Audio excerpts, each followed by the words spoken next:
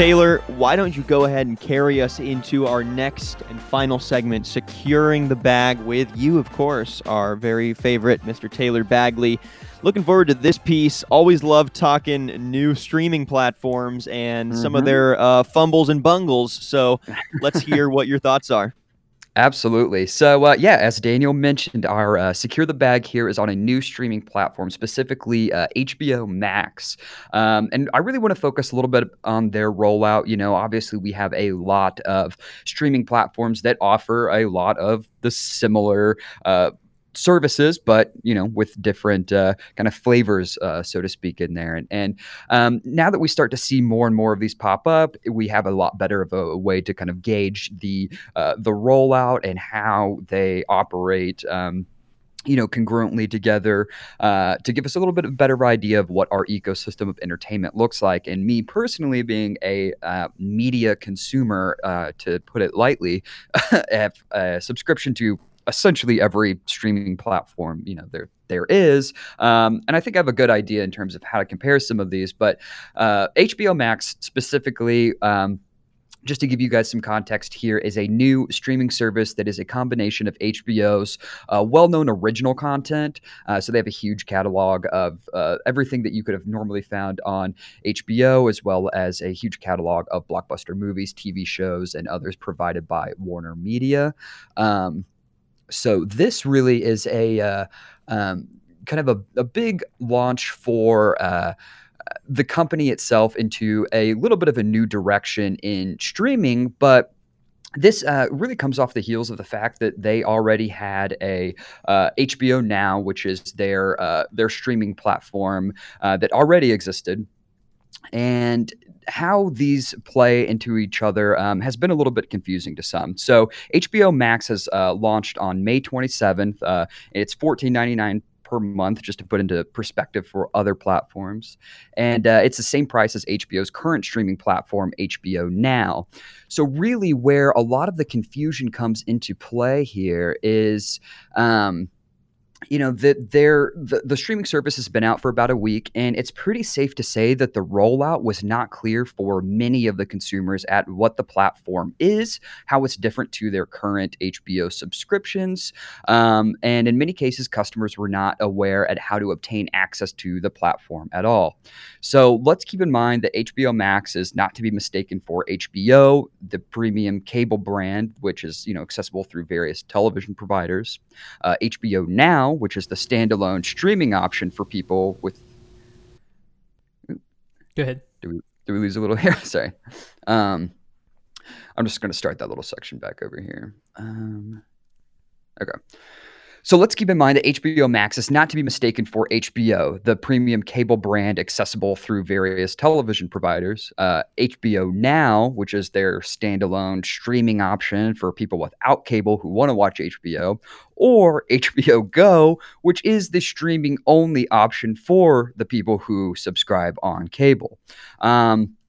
So if that sounds confusing, it's really because it is. And I that doesn't necessarily, I think, hinder a lot of its current rollover for people, but it's definitely not something we expect for a company as large of a contender as HBO, especially being owned by AT&T.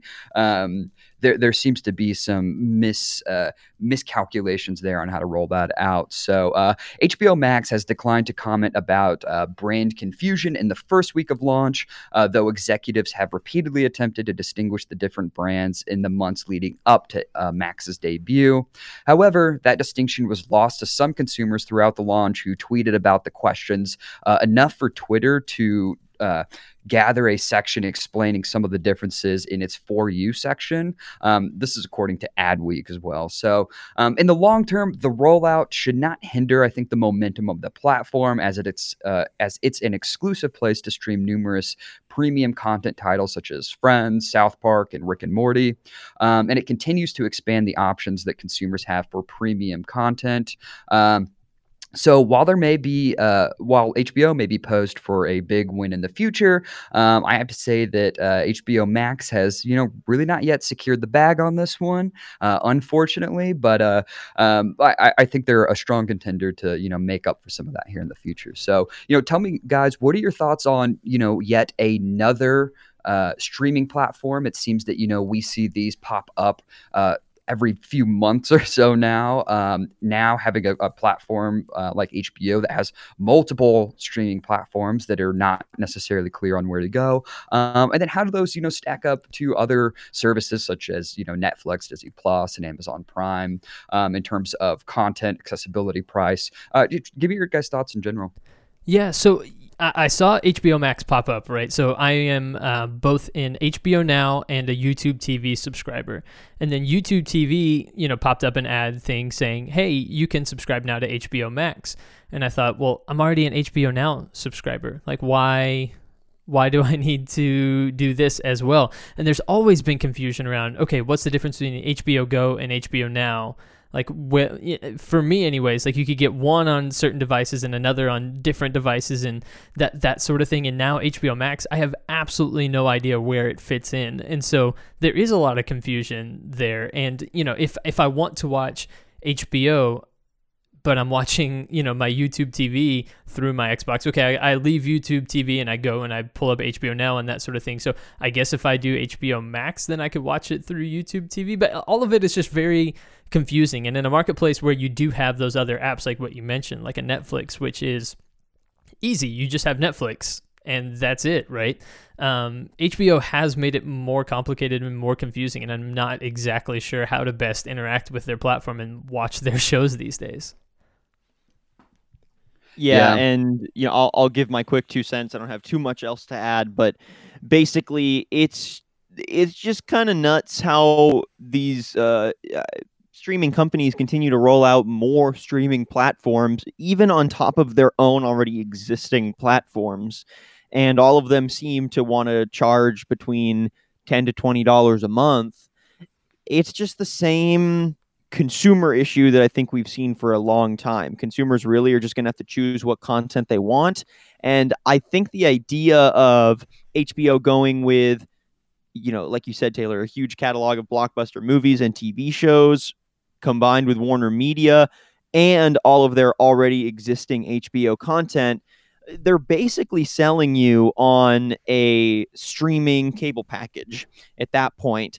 And I can see that being appealing, and I wonder if people are willing to, I guess, pay that much on top of any other streaming services they already use. I mean, because there's the Amazon exclusives, there's the Hulu exclusives, there's the Netflix exclusives, and there's the Disney exclusives.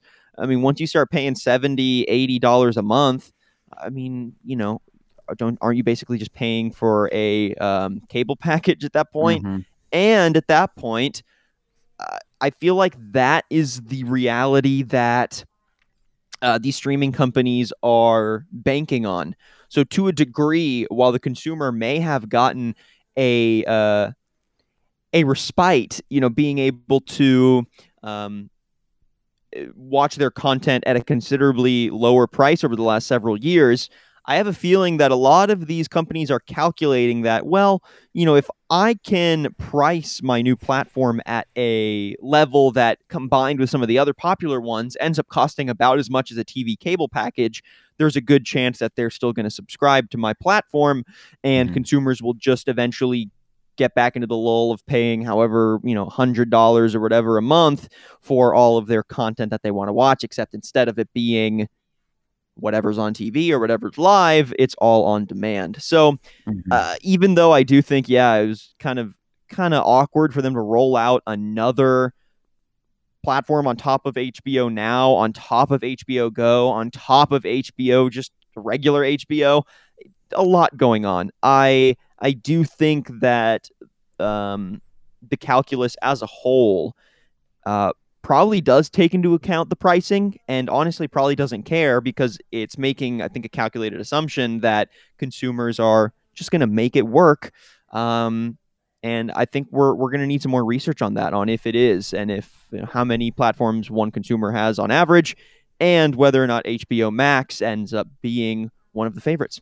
All right. Well, Taylor, Tyler, I think that wraps up our show for the day. Thanks again for the great insights. And thank you, everyone, for listening to today's episode of Business Casual. Make sure that you are subscribing to our new channel on Apple Podcasts and Spotify. Make sure that you are checking out our content on marketscale.com/industries. We're going to be going live again soon, so 9 a.m. on Wednesday and Friday, hopefully with some video as well soon. So keep an eye out for that. Make sure you're listening live. And per usual, I'm your host, Daniel Litwin, the voice of B2B, joined by our other co-hosts, Taylor Bagley, Tyler Kern. We love you. Keep listening along. This has been Business Casual. We'll catch you on Wednesday.